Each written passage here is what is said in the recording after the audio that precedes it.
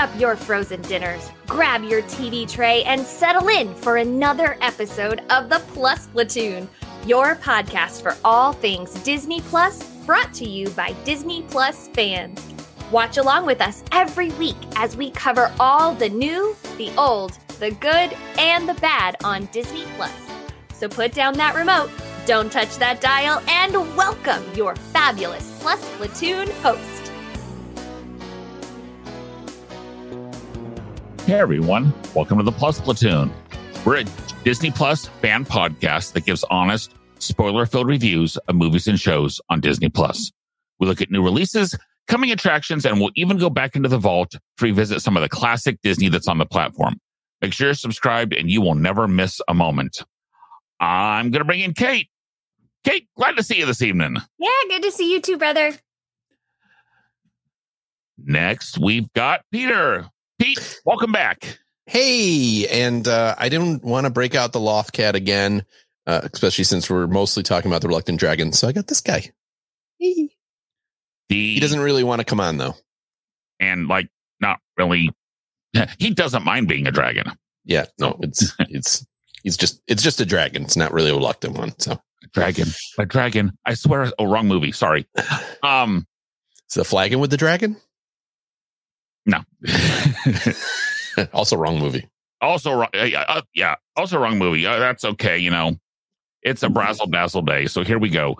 And last we've got Steve. Steve. Good evening. Hi, everyone. Hey. Happy to be here. If you've not already, please like, subscribe, share. That way you'll never miss any of our episodes. We've got some real fun ones coming up. We've also got some ones that are, going to go less way fun. back to the vault. No, they're always fun. Yes. And Kate's giving those of you who can see it a clue on what it might be here in a couple weeks. The train movie? No, that was this time. No, it's something about a fox so cunning and free. So anyway, this week we are looking at going back into the vault again. We've been doing this a lot lately because there hasn't been much new coming out. And looking at The Reluctant Dragon, it is a movie from 1941. It essentially is a tour of the 1940 Walt Disney Studios. These are the studios. This is the new studio complex that Walt had built. This movie was essentially brought out because they needed to make a cheap feature to try and make some money because they had all of a sudden lost all of Europe. Because, war.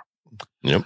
It also came out in the middle of the 1941 strike. Yep. So it was filmed in late 40, early 41, but then. Oh, wow. Okay. I didn't realize it. I thought it was filmed after the war. No. 1941. Walt ended up losing about half his staff from that strike. And the tricky part was half of them had to be union and half of them had to be non-union that he lost. So he had to take back people he didn't, because he wanted to cut loose all the union people because, they betrayed him. Well, right. He was told he couldn't do that. Yeah. So, in this, it features some animation, a lot of live action follows Robert Benchley as he's trying to sell the book, The Reluctant Dragon, throughout the story. Features animation from different upcoming Disney features. It kind of had some Casey Jr. stuff in it, but that was never actually in Dumbo. It had the first ever Goofy how-to cartoon. The How to Ride a Horse was the first ever how-to cartoon from Goofy. And it was also the first Disney movie that included voice credits for the actors. Before this, they didn't really say, who voiced anybody. But in this one, because they featured Clarence Nash, because they featured all the different people, they actually had them show up and the credits. And after this, they continued to do that. So, going to kind of combine our normal good and bad questions into this one. And I'm going to start with you, Pete. Was the okay, not the cartoon just at the end, but was the entire show a hit or a flop? Oh, I personally think it was a hit. I really enjoyed the backstage scene. Now, I also have to say, like, I've toured the studios, and like it's the same. Like, okay, they don't do animation there anymore, but the Disney Studios is the same lot that at this time was, only like a year or two old. And so seeing some of the shots and everything like that, and having been there, it's really cool. But even so, I thought they did it in a way that was very informative, taught you about the different stages of film animation, kind of almost like a prelude to what the Disneyland show would eventually be, with talking about, what they were developing for Disneyland and everything like that. So this was really the first time they did that. Now, Walt is like barely in this, but they do spend a lot of time in different things. I also kind of enjoyed the shift from black and white to color. That I'm sure other people would have mentioned that, but like they kind of did a little Wizard of Oz thing where it started out in black and white, maybe the first 20, 25 minutes, and then 20 minutes. Yeah. And then it shifted to color, and, it kind of went along with the history that they were showing of how things were done. So this is the second time I've seen this, and I find all that stuff fascinating. So it's a hit for me. What about you, Steve? Actually, I'm more on the side of flop, because I think overall the concept of the movie just sort of fell apart. Like, I look at each individual part, and I like each individual part, but I'm looking at the movie as a whole, I would say it's a flop.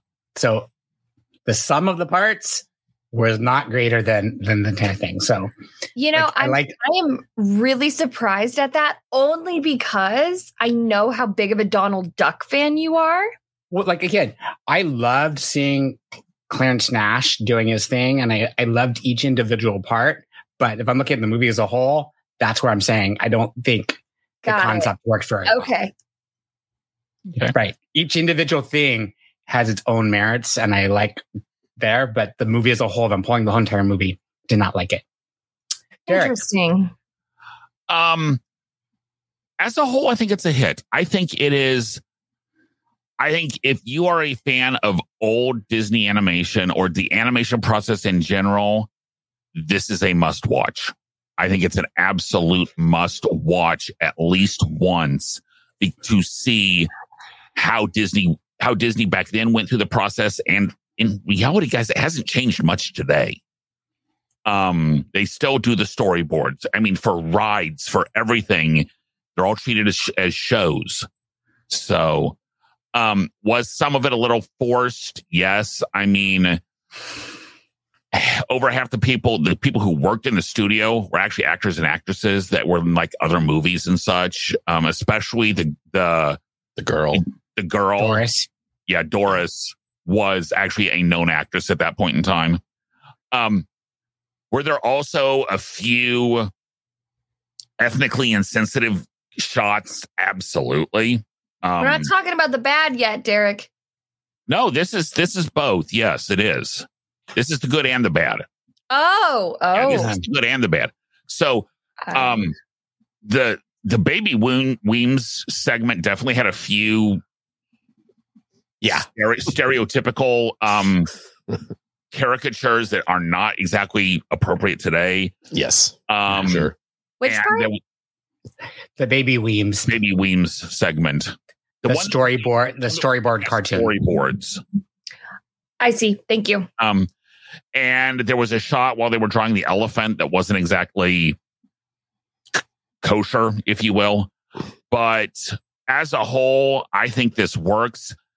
Is the Reluctant Dragon cartoon itself good? No, it's not. But as you said, it was interesting to see a very young Walt Disney in this. We're so used to seeing him starting in 1955 on Disneyland, or 54, I guess. But this was 1940. This is a very young Disney. Interesting fact, the famous street sign of Dopey Avenue and Mickey Way, or whichever one it is, was actually made for this movie, and they just left it. Oh, cool. So, I mean, I said, is it constantly repeatable? No, not really to me, but is it something that everyone should see at least once? Absolutely. Kate, which way are you going to go? Yeah. So if it was just about the Reluctant Dragon, it's a complete flop. And, I was going to say it's a hit, like a really big hit, but Steve kind of swayed me a little bit because while there were parts that were really good, I loved watching how they did some of the voice or the sound effects. I'm looking down because I actually made a list so that I could remember.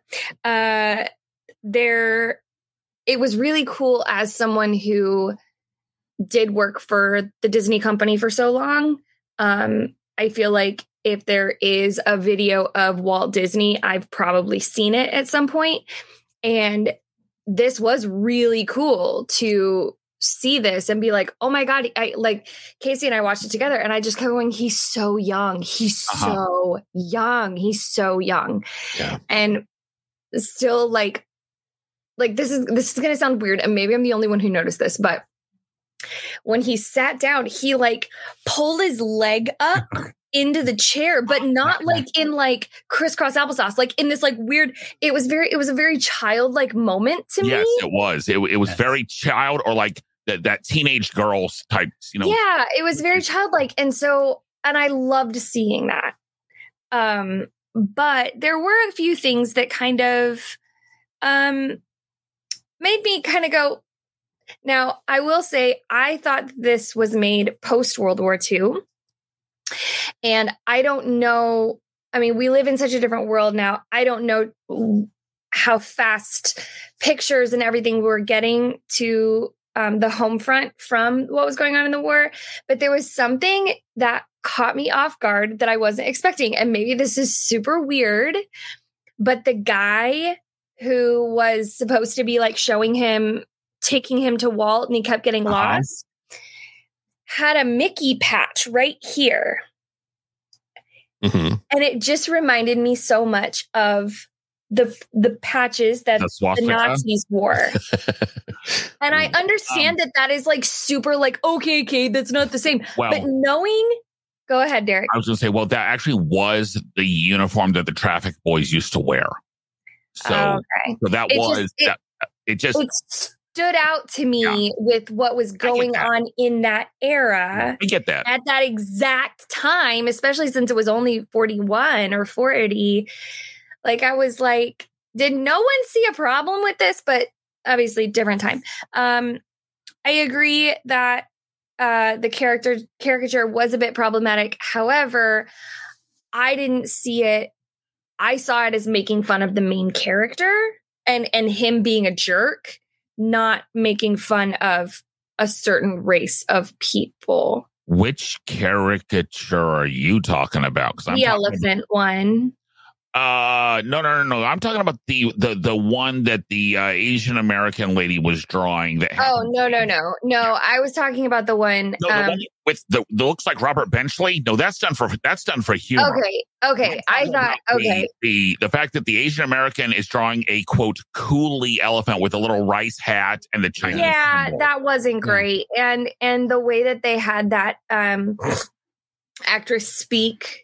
The way that she delivered her line was very clearly not great. Stereotypical, yeah. Yeah, it was not great. And kind of the only other not great was kind of how he talked to the girl, the actress who was there were some lines a little bit of ooh, you're really cute. That nowadays would be nowadays might be not great, but it wasn't. At least he wasn't. At least he wasn't her boss.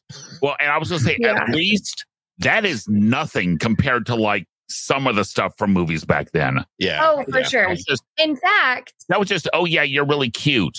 Oh, okay, fine. Yeah. Sure. Right. In fact, I was expecting it to be way worse because of the disclaimer at the beginning. Right. Yeah. I was expecting it to be. It have the outdated representations thing. But I think anything that has any kind of outdated will include that now on Disney Plus. Yeah. So, but overall, I thought it was quite interesting. I'm actually a little bit surprised that they have not made more, that they didn't make more things like this. Because it was a flop. I'm sorry? It was a flop. It only made like 200,000. It cost 600 to make.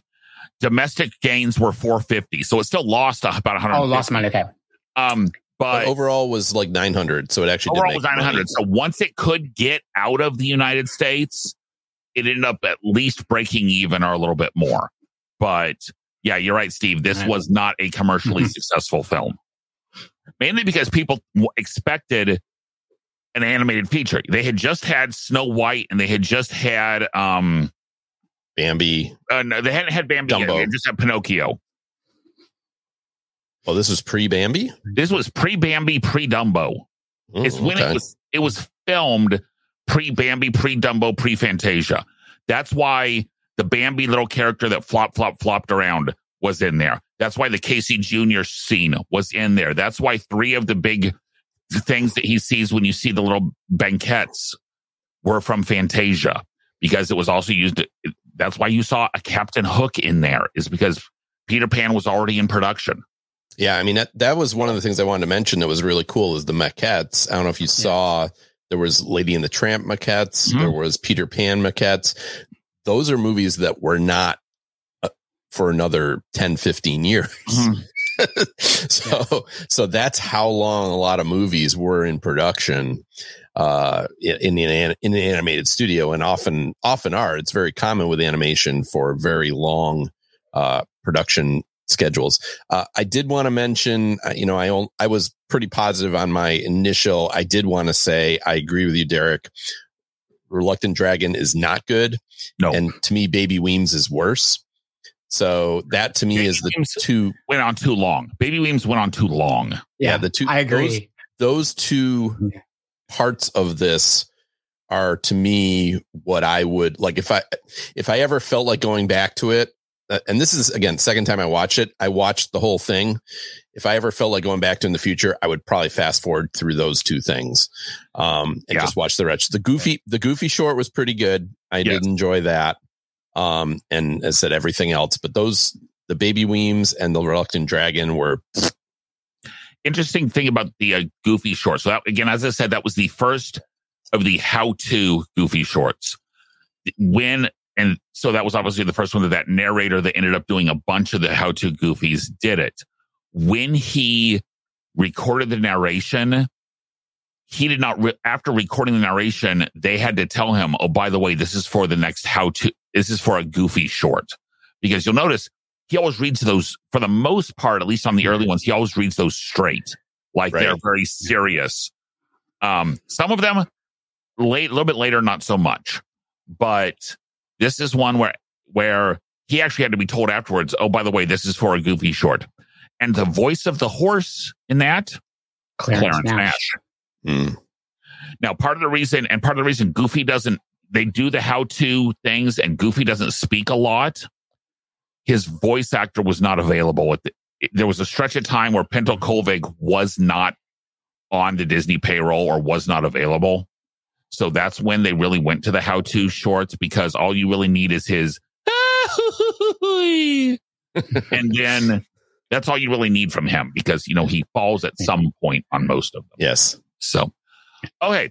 So it did take us on a tour of the Disney studio back then. And part of the reason was, yes, he did actually do this a little bit because he kept getting so many requests for studio tours that while they were out for trying to make money on this, it was actually a point of he was getting tired of people asking him for a studio tour.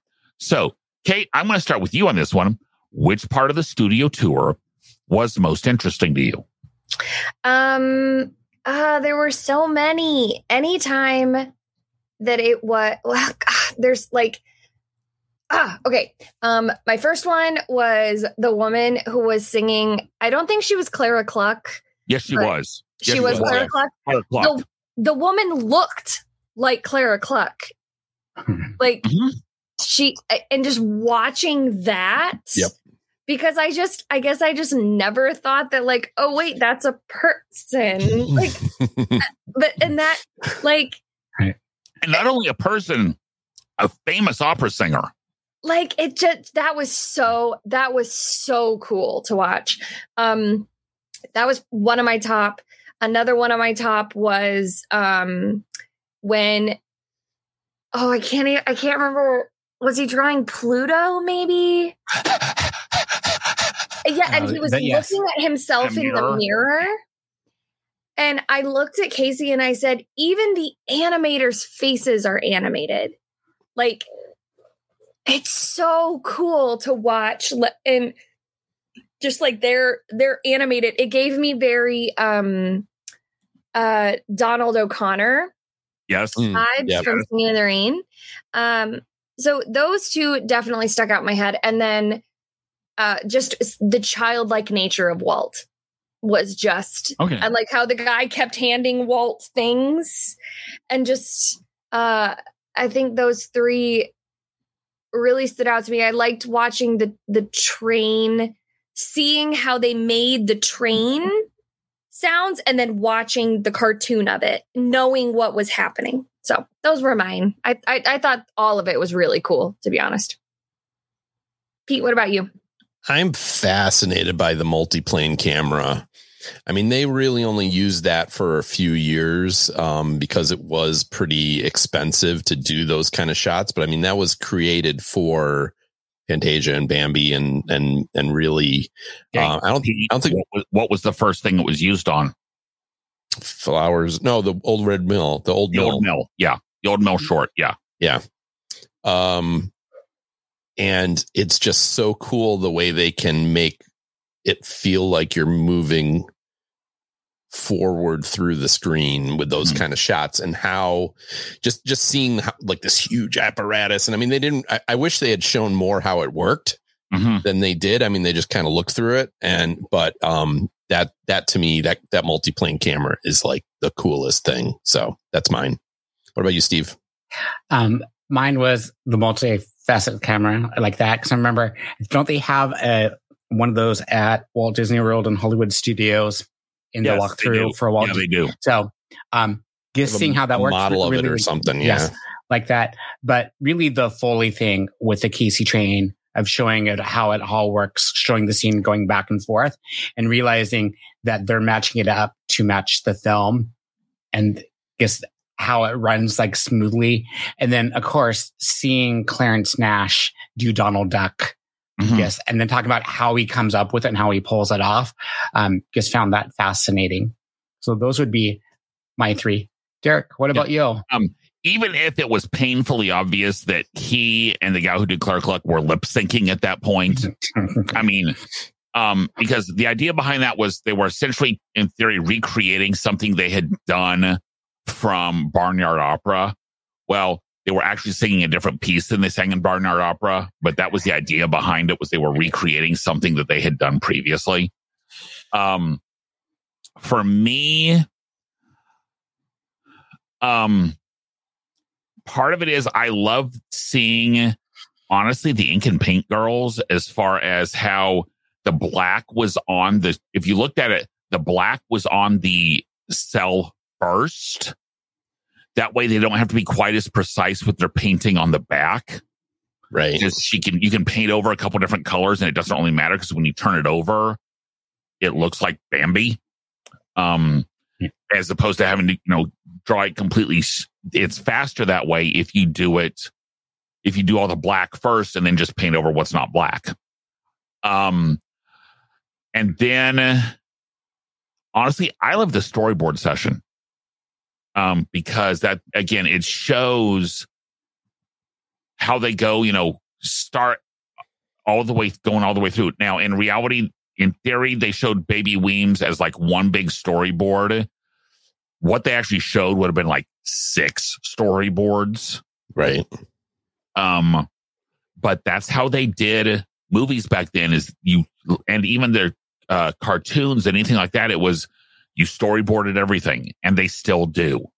So yeah, well, what's interesting is from Walt really developed that storyboarding concept, or the Disney Animation Studios. I don't want to solely give Walt credit.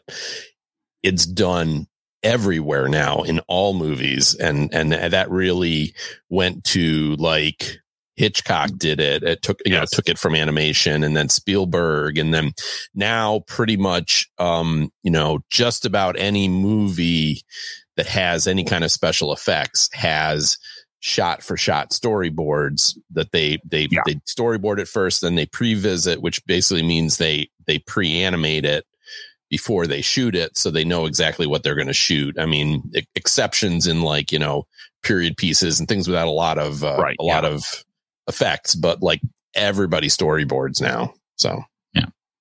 Okay. So as we usually do, we have some kind of an extension question. The extension question is, where would you like to go behind the scenes today?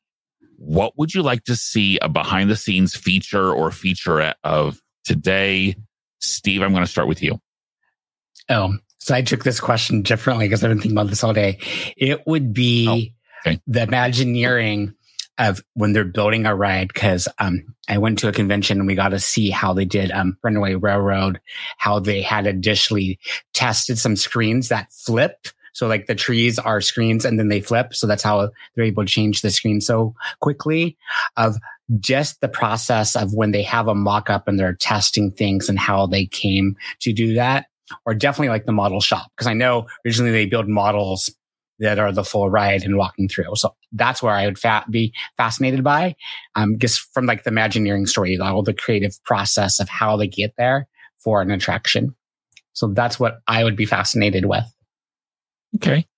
For me, I would say, I always loved when they used to do special effects with practical models and practical effects. They used to have a couple TV shows that would go behind the scenes. Like, I specifically remember the ones of how they did the speed bus jump, and a couple of those that to me were absolutely fascinating. Now, the fact that they don't really use models as much anymore, and I think that's to the detriment. Because honestly, if you go back and look at the Star Wars prequels, what we all thought was amazing CGI back then is really bad right now. It looks so cartoony. It looks, especially like the stormtroopers look terrible now. And although today, I don't care how many people it was, they would have people in costumes, because they've come to realize that doesn't work as well. For me today, I would like to go behind some of the practical makeup effects. Just because I think that's an area that hasn't been explored as much. Now, granted, you can't do a whole lot with someone just sitting in a chair and do time-lapse videos of them getting in their makeup. But things that have like some of the little motors and gizmos that move parts of the head, like headdresses around and that kind of stuff, I think would be really interesting to see. That I haven't seen a lot of stuff out there on that. That would be sort of like the Werewolf in London scene that was all done, I think, if I'm correct, with practical effects. Yeah. Sort of like that fascination, how they pulled it off. Yeah. Yeah. So, Kate, how about you? What would you like to see how it's done? Yeah. I would love to go and be in the room when they're doing the voiceover work for an animated movie. Specifically, like Josh Gad doing Olaf, or I wish I could have been in the room when Robin Williams recorded. Have you seen some of those clips? I have, but I would like to see it live. Like, I'd like to see them have to like repeat things and see how they match it up. I would have loved to have been in the room when Robin Williams recorded the genie. And I will say, Kate, on that though, they don't match it up anymore. They record first and then animate to the voices. They used to do it where you animated first and then you had to say it to the animation. They figured out, especially post Robin Williams, it's you take the voices and then you animate to the voices. Beauty and the Beast was done everything to the voices, because that's how characters can ad lib. The flowers, chocolates, promises you don't intend to keep line from Cogsworth, which is probably the favorite my favorite line of the entire movie. But they actually do it now with whatever the voice is doing. You're welcome. He said doo-doo. What is this exactly that you do? Anyway, and then I'm also with Steve. I would love to be in the room during like the making of a ride and the theming and everything. So that's me. Yeah, I'm on that. Steve already took mine. Imagineering, that stuff fascinates me so much. And oh man, sorry about this. Come on. I did a backstage magic, so we did get to go to Imagineering, and that was one of the best days of my life, seeing some of the stuff they showed us. But to see your wife and daughter will love to hear that was one of the best. Not today. They're ahead, but like top 5. Fair enough. The day I got married, the day my daughter was born, the day we went to Imagineering. The day I got engaged. That'd be number 4. Don't listen to this, Yolanda. But no, I mean, we got to see a lot of backstage stuff, but I would love to like really see something where they really got into a single ride construction. Like they always show things just kind of like, here's what we did, like the Imagineering story, like everything's very high level. I'd love to see, let's go in depth into here's how we designed it and how we made it and everything like that for like one specific ride. I think that would be really cool. Coming up that would be, to me, fascinating. They're going to be retheming dinosaurs, Indiana Jones. Show me that process. Show me ripping that out, reprogramming the cars and sending it through, because it's the same track. And that would be a very basic one to start at. But show me, we know what it was like. We know what it's going to be like. How do you get there? Right. You could do so many shows like that, and I think people would love to see that. So I think you could do that as a continuing series or something like that. Yeah, totally understand that. So as we always do, we give movies, complete seasons of series that we watch, a Pixie Dust rating out of 5. Kate, what are you giving The Reluctant Dragon as a whole movie? I'll give it a. If it was just like, can I go last? No, it's fine. I'll give it. See, this was my point. You can go last. No, it's fine. Well, it's hard because there were parts of it that were so interesting and that were just like, I was like, I want more of that. I want more of that. Like, show me more of that. But then there were parts that were problematic and just like, I didn't care during the actual anime, except for the part where Donald was like, I pick up my foot, I put my foot down. Like, made me laugh out loud. And the part with the train. But the part with the train was interesting because they had just showed me like how they make the sound and how. So because of that, I'll give it a 3. Yeah, I'm actually with you, Kate. I'm going to give it a 3 overall. The Reluctant Dragon short itself would be a 2, but the overall presentation of the show, I will give a 3. And I'm going with 2.5 because from my earlier comment, I feel like there's parts that bring the overall film, bring it down. There's some amazing parts, like the sound effects, the goofy seeing Donald Duck, but overall 2.5 for me. Okay. For me, I'm going to say, to me, it's got to be a 3 only because it doesn't have the rewatchability, to be perfectly honest, for me. That's the problem. Yeah. Yeah, that's the problem. It's a 3 with a caveat that this needs to be on everyone's must-watch list once. I'll give you that. So it's a 3 with an asterisk that I wanted to give it like a 3.5 or a 4, but I cannot rewatch this. Like, I last saw it 20 years ago, and if I don't see it for another 20 years, I'm fine. Yeah, I probably saw it about 5 years ago, and it was okay. But yeah, I would agree. It's not something I would revisit. No, and I remembered all of it.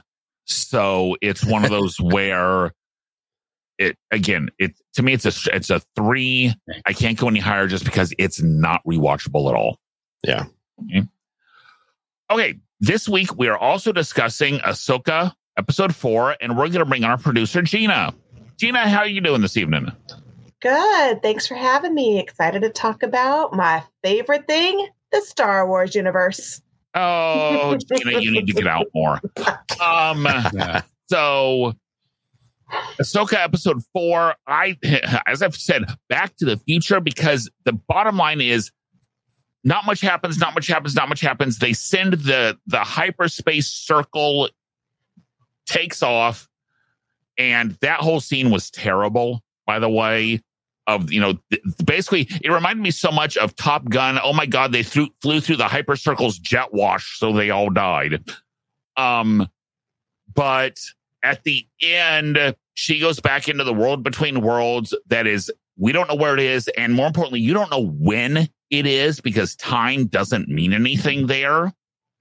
And at the very end, we see Hayden Christensen, in theory, de-aged. If that was de-aged, they really need to work on their technology because he looked old. He looked really old in that one, which is interesting because he doesn't get to look old in reality. Right. So, Gina, thoughts on episode 4? Oh, yes. So, I enjoyed this episode thoroughly. Let me tell you why this episode was amazing. Again, Dave Filoni loves us and wants us to be happy. So he throws back things all the time. The use of the lightsabers, that lightsaber fight was amazing. It took up a lot of time. The action was fabulous.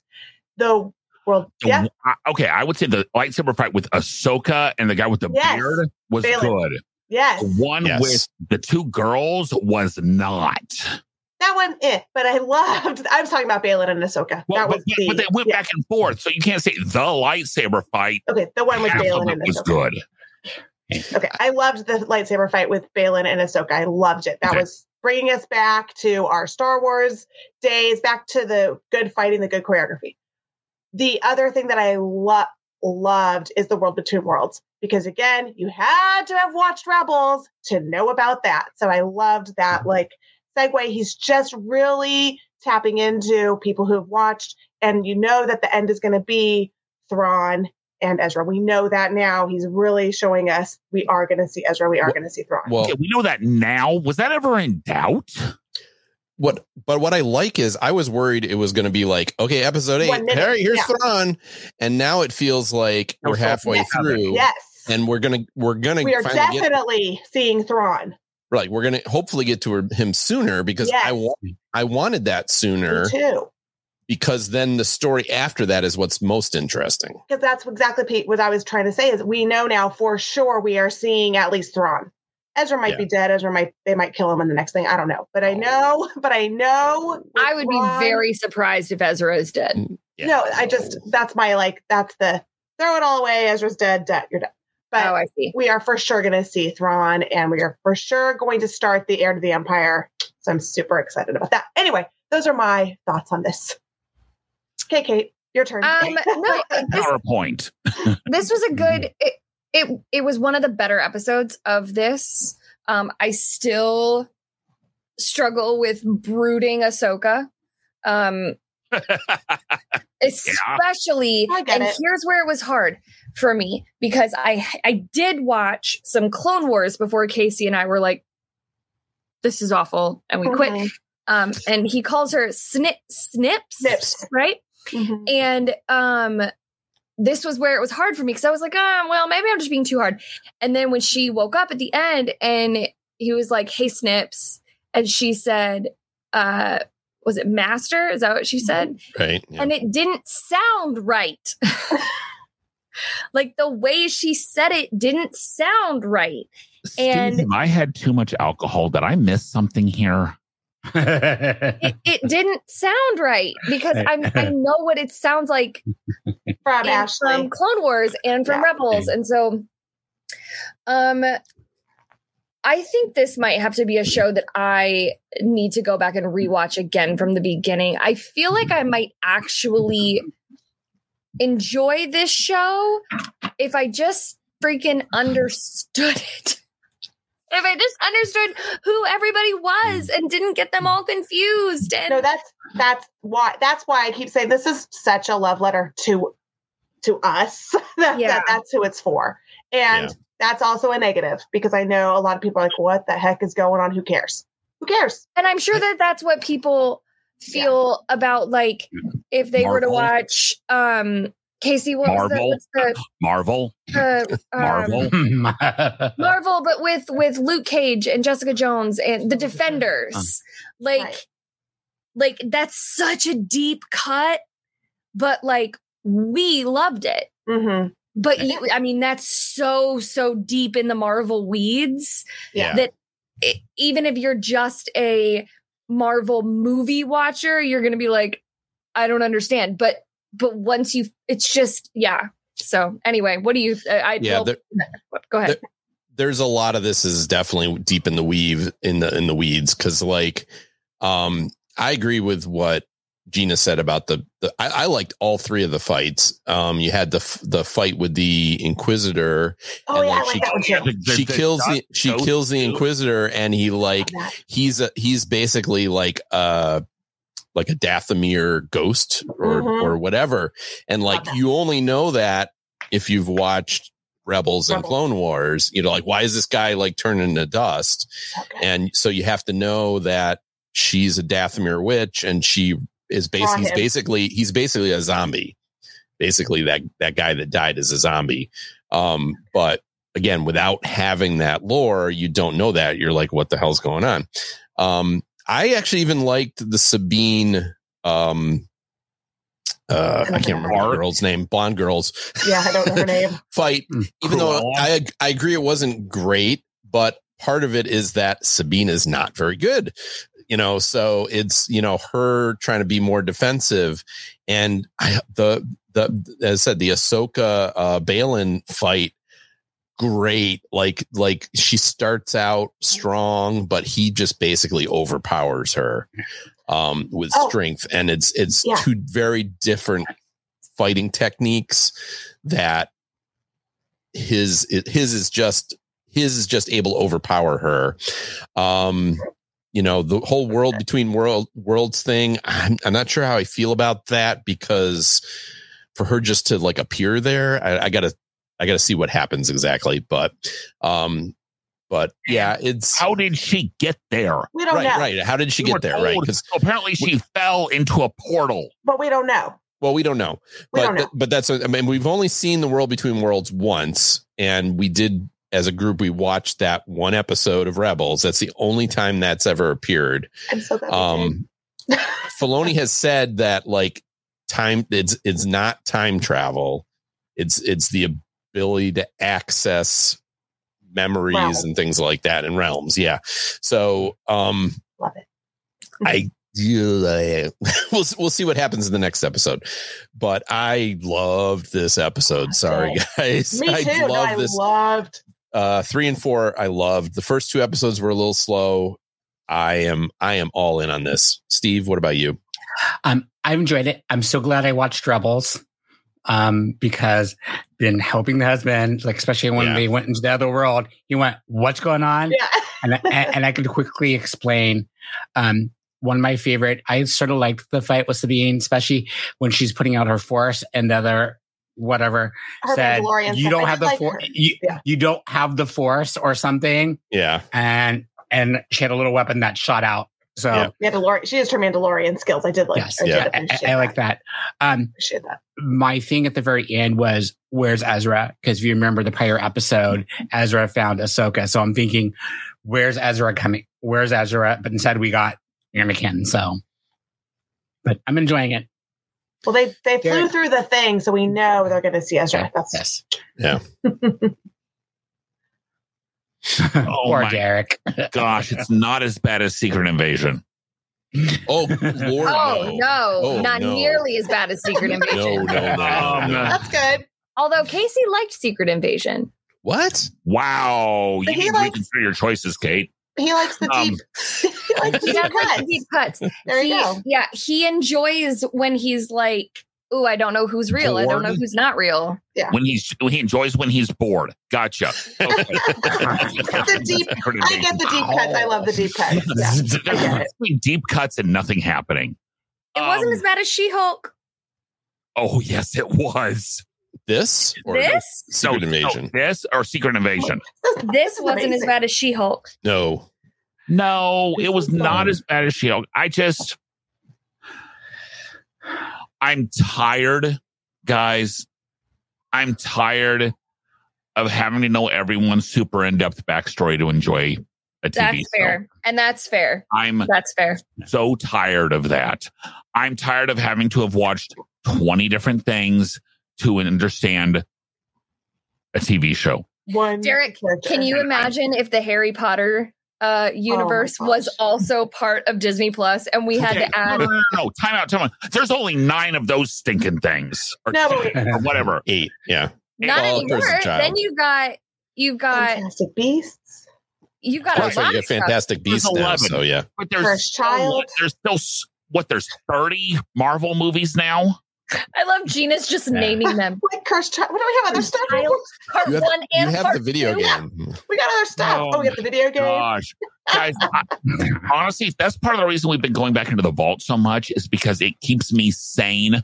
Having to watch all these different things that you have to know every little detail. I'm sorry, Star Wars people are as bad as Trekkies. And Marvel people are getting up there.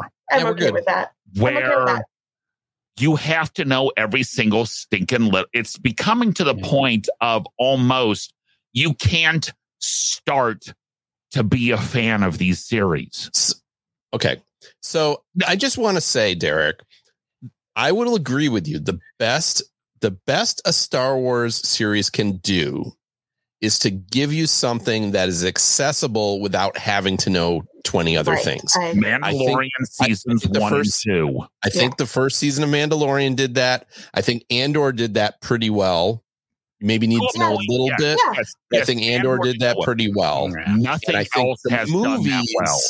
The movies, the original movies, and even the sequel trilogies did that. Not the sequels. No, not the sequel trilogies. The prequels.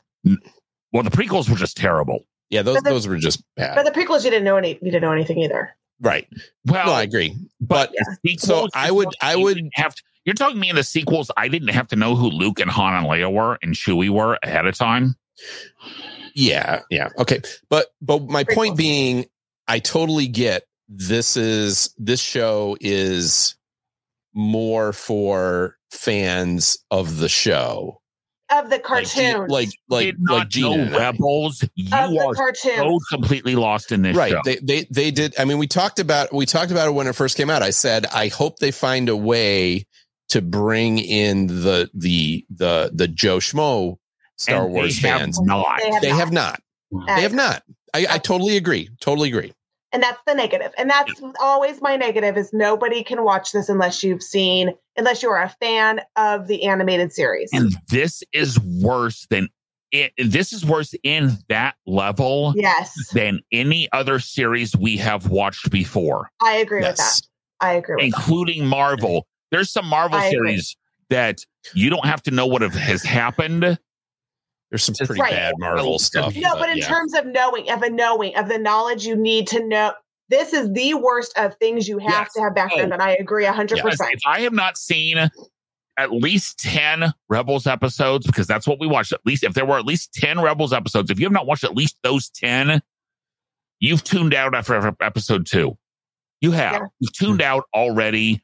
You don't care. Unless you have someone who's watched them. So Nick has Steve telling him, hey. Unless you watch them or you're on a podcast that requires you to watch them. Right. Yeah. Is Nick enjoying He's enjoying him. He's like the casual Star Wars fan. There's a couple things I have to sort of mention and explain. Like I had to quickly tell who the characters are and what's happening, sort of give some of the backstory.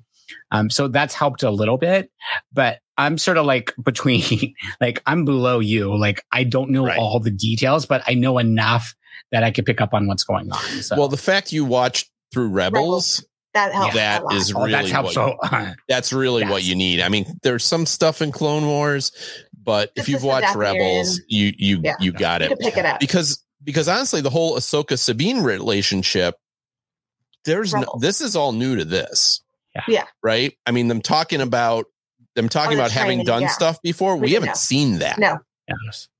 And it's gotten better for me. Like I think Kate mentioned of where the character voice, the actress wasn't matching up, but now we've gone through enough. Like, okay, I've got used to how you're portraying it. I could buy into it. So that's gotten better for me. I feel still, is it Rosario Dawson who does Ahsoka? Is that right? Yeah. Doesn't quite have the feel that I felt when I saw her appear in Rebels. So that's true. I agree with that too. Yeah. Yeah. But and then I did read something. People that didn't follow the Rebels series were like, "Who's this kid hanging out with Hera?" That was hilarious. Well, right. I mean, it's like, how would you know who that is? Right. Right. Right. So that was just who's this kid? Who's with Hera? Who cares about this kid hanging out with Hera? I've finally been playing the video game Fallen Order, which is a Star Wars video game. It's actually 4 or 5 years old, and I've had it for ages, but I never played through it.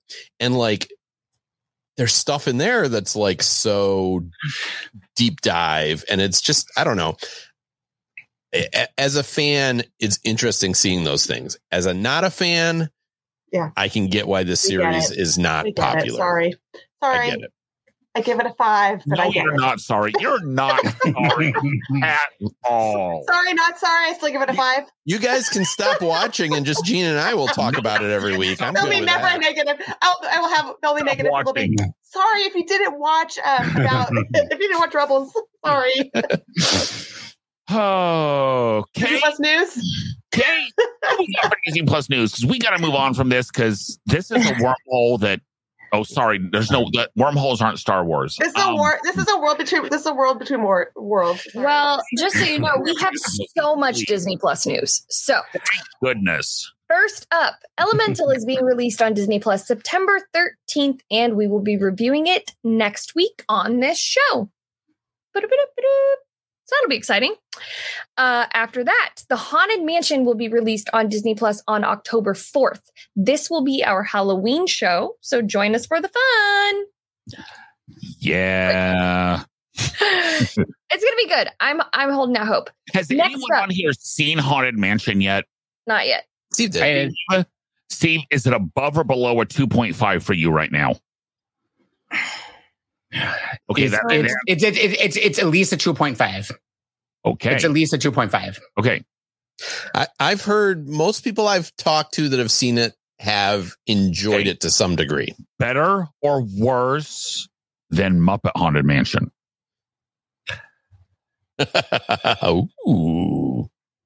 Think about it. Well, because that will plan on that to be a question.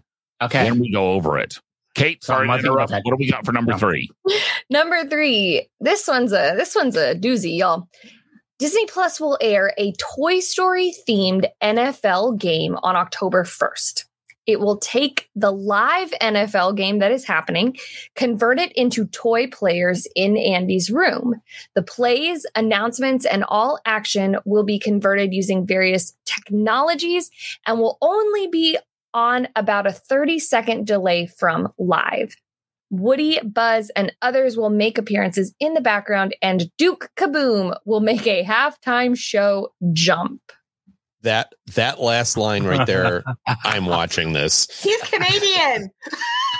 He is Canadian. This has the potential to be very, very funny.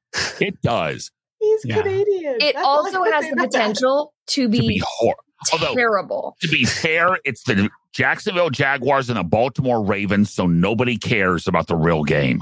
The Ravens are okay. It's like 9:30 Eastern on a Sunday, so in the morning. It's one of the London games. One of the London games. Oh. Yes. Excellent. I'm watching. That's the only way I'd be watching that game. 6 a.m. I'm asleep. Sorry. Yeah. Next up, The Little Mermaid has had the strongest debut on Disney Plus since Hocus Pocus 2 with 16 million views in its first 5 days on the service. We are still not watching it on here. Has anyone here watched it yet? No. Okay. I skipped it on the ship. Does anyone really want to watch it at all? I want to watch it. I would like to watch it. Honestly, I do want to see it. Okay, you two watch it. If you think you two can give it at least a 3, I would say 2.5. No. I'm going to say it has to be at least a 3. Okay. In order for us to watch any remake. I'm not saying I want us to do it. I am not a fan of the remake, so I am perfectly fine with us skipping it. I'm just if I have it access to it for free, I will watch it. Okay. I am not a fan of the remakes at all. I am a fan of the representation. Yeah, I get that too. So I may watch it just to support the representation. Yeah, I'm a fan of the cast, actually. But representation doesn't make it a better movie. No, it doesn't. No, it absolutely. But So, okay. Lastly, the next set of Launchpad shorts are coming, The next set of Launchpad shorts is coming on September 29th to Disney Plus. These stories are from individuals of underrepresented backgrounds. They're really good. I'm excited about this. I liked the first really good group of shorts. Not me thinking that Launchpad, that it was going to be about Launchpad McQuack. Wouldn't that be amazing? Wouldn't that be amazing? They did a third season of Launchpad, and it's all. It's all DuckTales. That is 100% what I thought. They do they do it like Star Wars Visions, and they have all these different animation studios do stories about Launchpad McQuack. That'd be awesome. Yeah. I'd love that. I'd watch that. Yes. Y'all, real talk, did not know that was not about Launchpad McQuack until I got to the sentence about underrepresentation.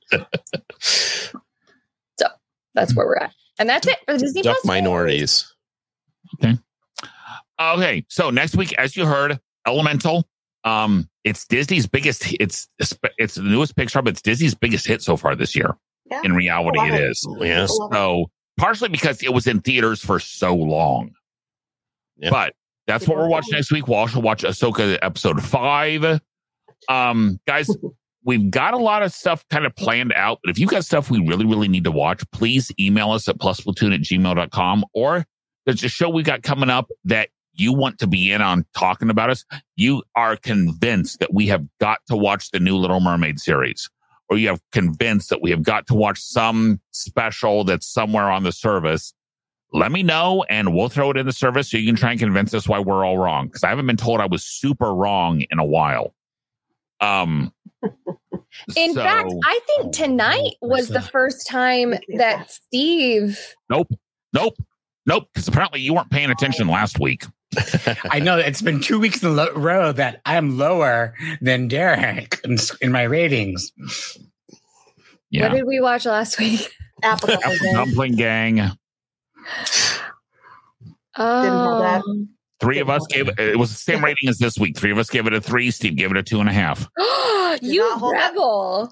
Not holding up for Steve. Things are not holding up for Steve. Yeah. We're just going to call you Ahsoka because you're a rebel. Now, still look at our overall average ratings. I'm like a half a point behind everybody. That tracks. But, guys, we have new episodes coming out every Thursdays on YouTube and all major podcasting services. For Kate, Gina, Steve, and Pete, we will see everyone next week. Bye, guys. Bye. Bye. Thanks for watching this week's episode of the Plus Platoon. Be sure to subscribe to the Plus Platoon podcast to keep getting great content each week. Then head over to Apple Podcasts and leave those 5-star reviews as they help make the Plus Platoon visible to even more Disney Plus fans. Also, go to YouTube and like and subscribe to the Plus Platoon channel, where you can watch all future episodes live. If you have a question for the Plus Platoon, please send us an email to plusplatoon@gmail.com or connect with us on Facebook, Twitter, or Instagram @PlusPlatoon. The Plus Platoon is a Disney Plus fan podcast and is not affiliated with the Walt Disney Company or the Disney Plus streaming service. All opinions expressed on the show are solely those of the individual hosts and in no way reflect the views of the Walt Disney Company. Thanks for watching, and be sure to stay tuned for next week's episode because the Plus Platoon is to be continued.